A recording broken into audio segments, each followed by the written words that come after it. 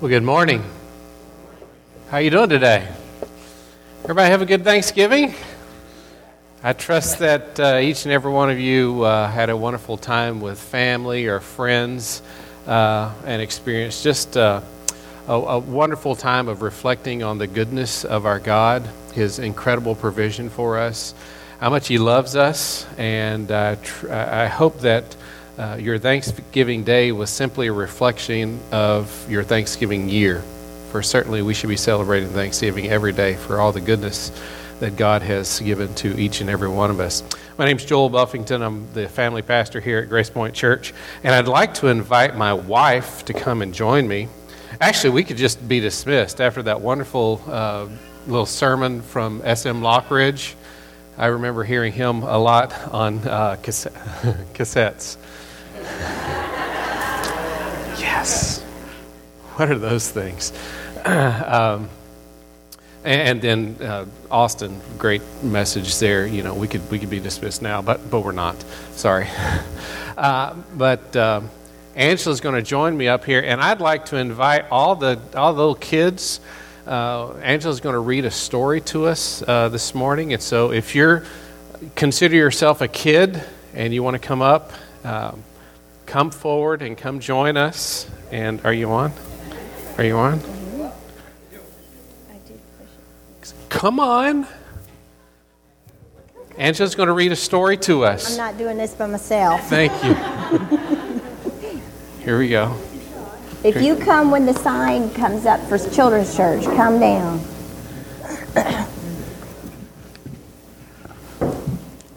Now, when my boys were little, one of our favorite things to do was to, come on up, come on, gather around. It's okay.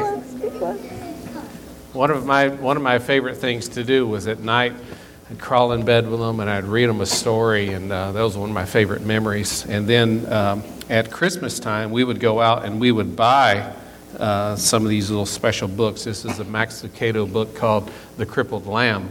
And we would read those during the Christmas time. Yes, it was fun, wasn't it, Colin? I just loved doing it with you. You can come join us. Come on. You're not going to do it? All right, go ahead. So. Okay, this is one of my favorites, The Crippled Lamb. Once upon a time in a sunny valley, there lived a little lamb named Joshua. He was white with black spots, black feet, and sad, sad eyes. Joshua felt sad when he saw the other lambs with snow white wool and no spots. He felt sad when he saw the other sheep with their moms and dads because he didn't have a mom or dad. But he felt saddest when he saw the other lambs running and jumping because he couldn't. Josh had been born with a leg that didn't work right. He was crippled. He always limped when he walked. That's why he always watched while the other lambs ran and played. Josh felt sad and alone, except when Abigail was around. Abigail was Josh's best friend. She didn't look like a friend for a lamb. She was an old cow. She was brown with white blotches that looked like rain puddles on a path. Her belly was as round as a barrel, and her voice was always kind and friendly. Some of Josh's favorite hours were spent with Abigail. They loved to pretend they were on adventures in distant lands. Josh liked to listen to Abigail tell stories about the stars.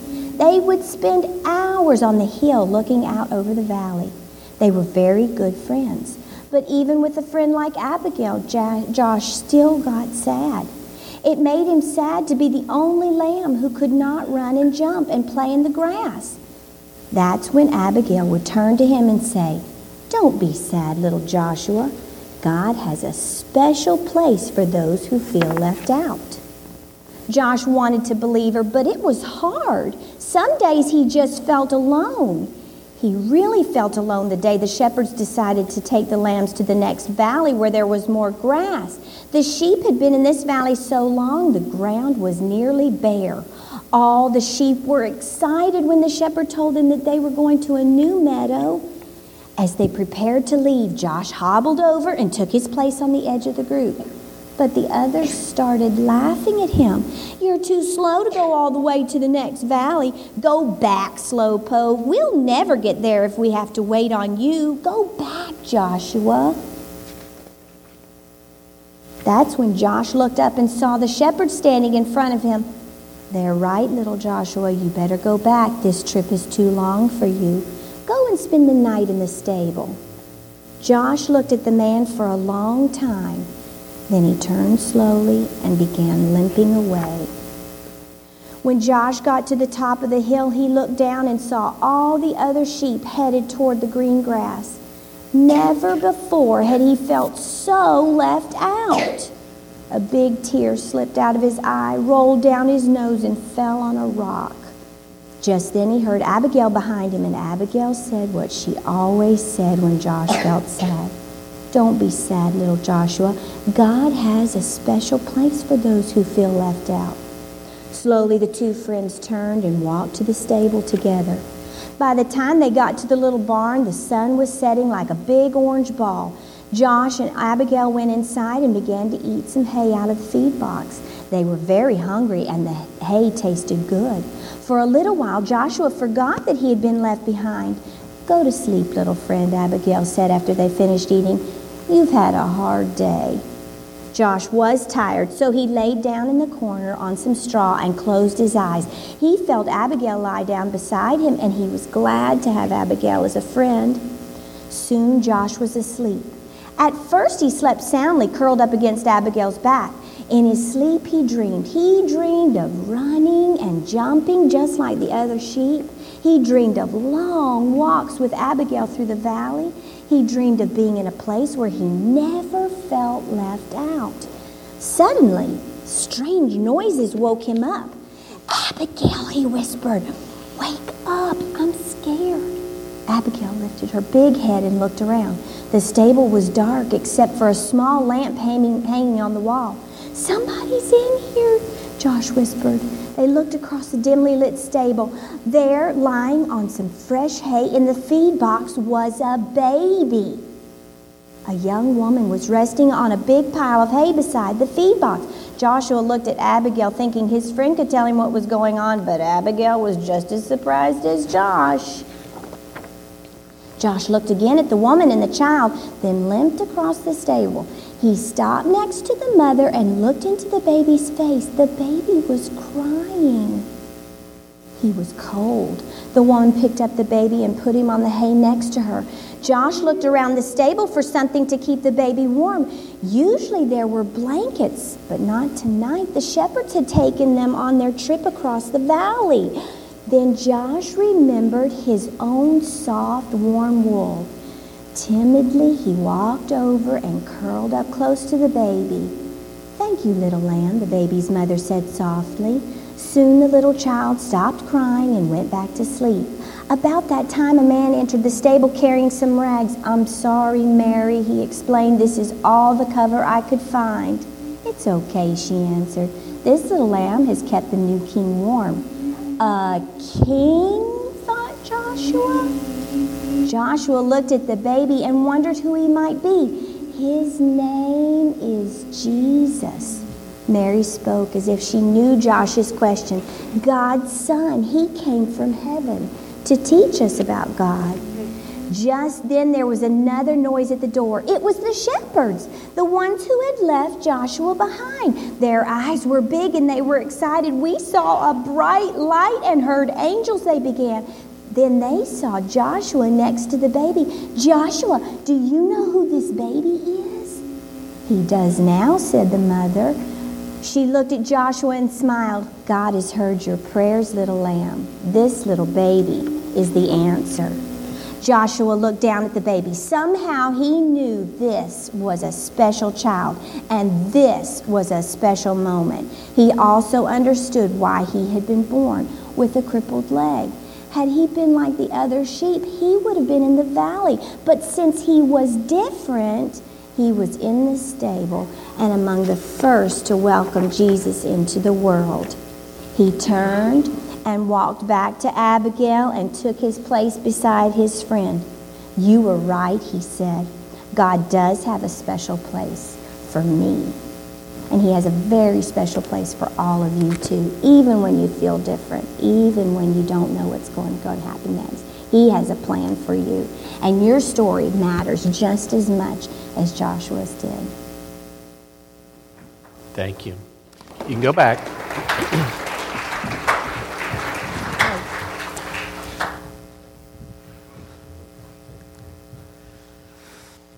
What's your favorite story? As I look back, my mom and dad read lots of stories to me whenever I was young, and some of my favorite stories, I could stand here for hours and talk about different stories that meant a lot to me. The stories that I enjoy most, though, aren't stories that are written in a book.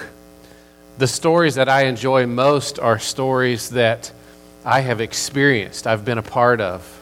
Stories that make me laugh, stories that make me cry, stories that challenge my thinking, stories that stir up deep memories.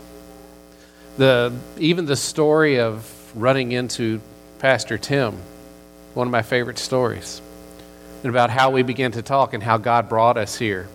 The incredible story of how this church, years and years ago, started a missions movement, and that missions movement went from here to Calvary Church, and then people from Calvary Church interacted with my father up in Wisconsin. He came to faith in Christ, and literally that story went around the world, and here we are as a result of something that happened years and years ago. I love those kinds of stories. Well, as Tim has said earlier, we believe here at Grace Point Church that every story matters. First of all, it matters to God because God is the author of each and every one of our stories. And whether we realize it or not, He is writing all those details that go into our life. He is pinning out those kinds of details, those relationships. And because of that, we come to understand that God values our story. Our story matters to each other. So it's important not just to tell our stories, but also to listen to other stories. And life really is all about our relationships. And the foundation of all of those relationships is our ability to communicate. Something that we all do everywhere that we go. Communication at the bottom line is telling our story. And as we learn to verbalize what we have experienced and what God has done for us, through us, and what He's continuing to do this, we come to understand on a bigger level that this is all because of who God is and what He has done for us. Because God is a personal God, because God is a relational God, because as God is one that communicates, He's made us in His likeness, in His image, and we in turn are like God. There is just a little bit of God in each and every one of us because we're created in His image. And because of sin, certainly that image is a little distorted, but we are telling a story every day. And the issue is not whether our lives are going to reflect a story, because we're all going to tell a story. The exciting thing is that when we come to understand that God is writing in our lives, He's writing the story of who we are, what we're about. And when we come to really grasp that and understand that and really enter into an intimate relationship with the God who's writing our story, boy, it makes an incredible difference in our lives. I'd like to invite you this morning as we open our Bibles, I'd like to invite you to turn to Luke chapter 2, one of my favorite stories. Luke chapter 2. If you don't have a Bible, there's one near you, the Red Pew Bible. It's in the New Testament, about 2/3 of the way through. And the New Testament starts off with the book of Matthew, then Mark, and then you're at Luke. Luke chapter 2. Luke chapter 2. This is one of the stories that my parents would read every single year at Christmas. And we would read this over and over and over again. And in fact, we would memorize it, and then we would start quoting it. I couldn't do it now because it's a little bit different version, but I could quote you the old version, but you may be a little confused. So anyway, Luke chapter 2, let's begin reading. I want us to read beginning with verse 8. And there were shepherds living out in the fields nearby, keeping watch over their flocks at night. An angel of the Lord appeared to them, and the glory of the Lord shone around them. And they were terrified. The angel said to them, "Do not be afraid. I bring you good news of great joy that will be for all the people. Today in the town of David a Savior has been born to you. He is Christ the Lord." He's the Messiah. "This will be a sign to you. You will find the baby wrapped in cloths, lying in a manger. Maybe a little crippled lamb snuggled up next to him." Suddenly a great company of heavenly hosts appeared with the angel, praising God and saying, "Glory to God in the highest, and on earth peace to men on whom his favor rests."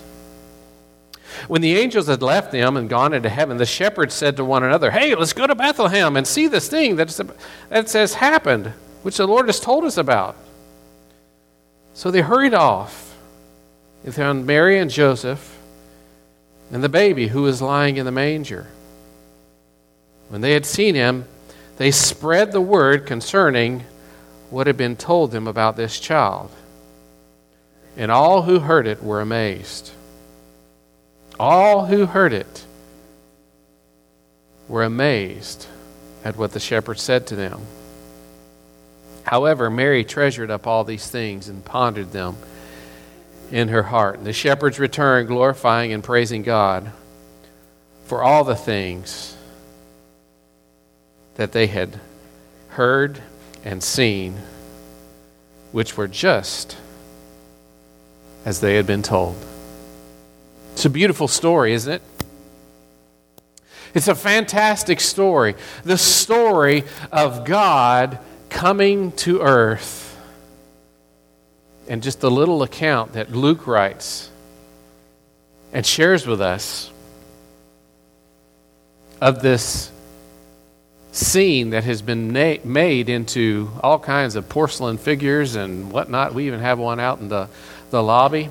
Beautiful picture of Emmanuel, God with us.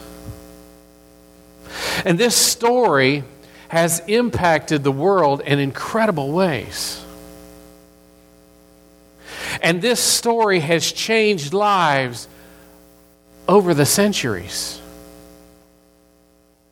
It's not just a story, it's a beautiful, beautiful story of God's incredible love for us. And when God's story comes and impacts your life, it not only changes your life, but it urges you, it compels you to share that story. The scripture told us that Mary, she kept these things in her heart and she pondered them. I like to say she chewed on it for a long time. And obviously she told it because it's written down. Obviously she shared this, and Luke tells us this wonderful story. Why don't we for a second go in our imagination and hear what Mary has to say about this. As long as I can remember, we'd been waiting for the Messiah to come for us. My family, our tribe, our whole nation. I always knew that he'd come, but well, let's be honest, it's not like I'm from Jerusalem or someplace special. I'm just a girl from Nazareth. And everybody knows that not much good comes from Nazareth, never has. I thought for sure that angel had come to the wrong house with his announcement. But if that's what God wanted, well, who was I to tell him he was wrong? And Joseph, well, God bless that wonderful man. He could have joined in with everybody else. He could have had me sent away. He could have even had me killed. But he just never broke the promise to marry me. And so when he had to go to Bethlehem for the census, I was honored to ride by his side.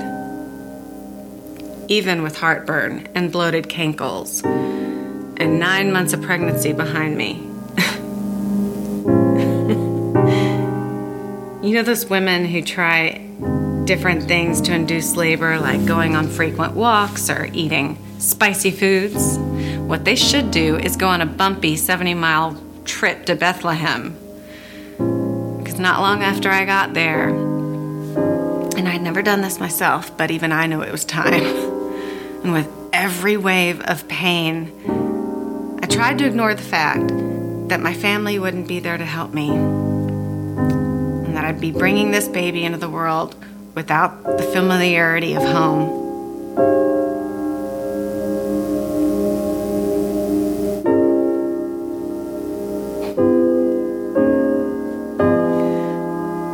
But when Jesus finally came, I forgot all of that, though. I just wrapped him in cloths and tried to make the most comfortable bed I could for him with the only thing I had, which was an animal's feeding trough.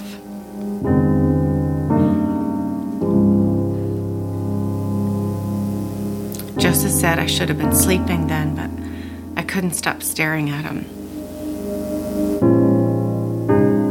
There he was. The one the angel had told me about. And my heart was so full, I couldn't even find words big enough to express it.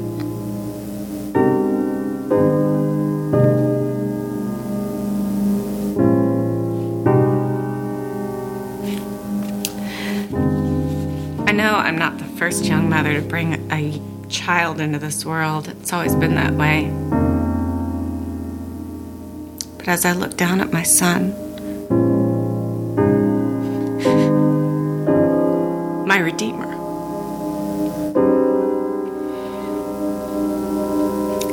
I knew that he would change everything because he'd already changed me.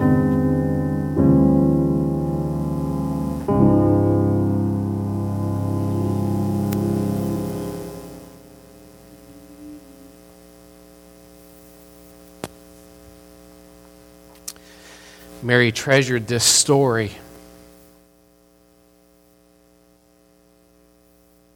And she kept it in her heart.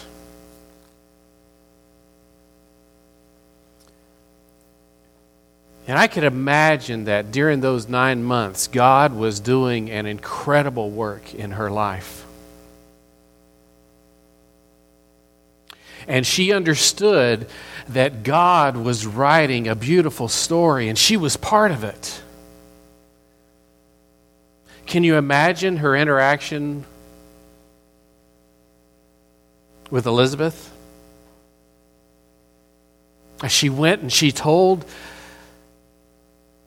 her story. For when you understand that God is writing His story in your life, you can't help but share it. And I wonder if over the past couple of days, as we've been celebrating Thanksgiving and giving praise to God for all the things that He has done for us, have we really grasped the truth that God is writing our story with all of the details? Certainly with Mary, there was a lot of ugly there. There's a lot of pain there. How do you explain a pregnancy before marriage in that particular culture? Joseph, what did he have to deal with? The whispers, the rumors. And yet, because he understood as well that God was writing this story, the angel came and told him, and by faith, he had to accept this. And I could imagine time after time, both of them trying to explain, you don't understand, this is God. God's working this. God's doing this. As they shared their story, people are going, mm-hmm. And yet they held on to that. And they lived their days knowing that God had written them in to His grand story from the beginning. The other group that we read about in this wonderful story was the shepherds. The shepherds were part of the story. Who were shepherds? In that particular culture, at that particular time, they were nobody. Aren't you glad that God comes to nobodies, ordinary people, and He begins to write your story, my story, and includes us? What do the shepherds say? It was a night like any other night, except for that angel. Ain't seen nothing like it before or since. Us shepherds, we don't get a lot of excitement out there in the pasture. But that angel, it was so bright, so beautiful. I know what you're thinking. You're thinking, Sam, you've been out in that pasture just a little bit too long. And you'd be correct. But that all changed when that angel came right up to us. And the angel said, "Don't be afraid." I was like, too late. And then the angel said, no, I wrote it down. I need to get this right. Hold on. Okay. The angel said, milk, bread. No, that's my grocery list. Then the angel said, "I have good news of a great joy that shall be for all the people. For unto you is born this day in the city of David a Savior, which is Christ the Lord." And then the angel said, "He's lying in a manger, wrapped in cloth. Go find him." Okie dokie. So we're all sitting around, and then one of the shepherds, I think it was Steve, he's like, "Hey, what are we doing? Let's get out of here. Let's go to Bethlehem." So we hightailed it out of there, and we found that beautiful baby. I'll tell you, I was a different man after that. God chose me. Nobody's ever chosen me for anything.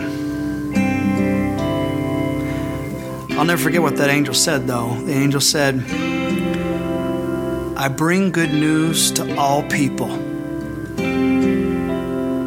That means you too.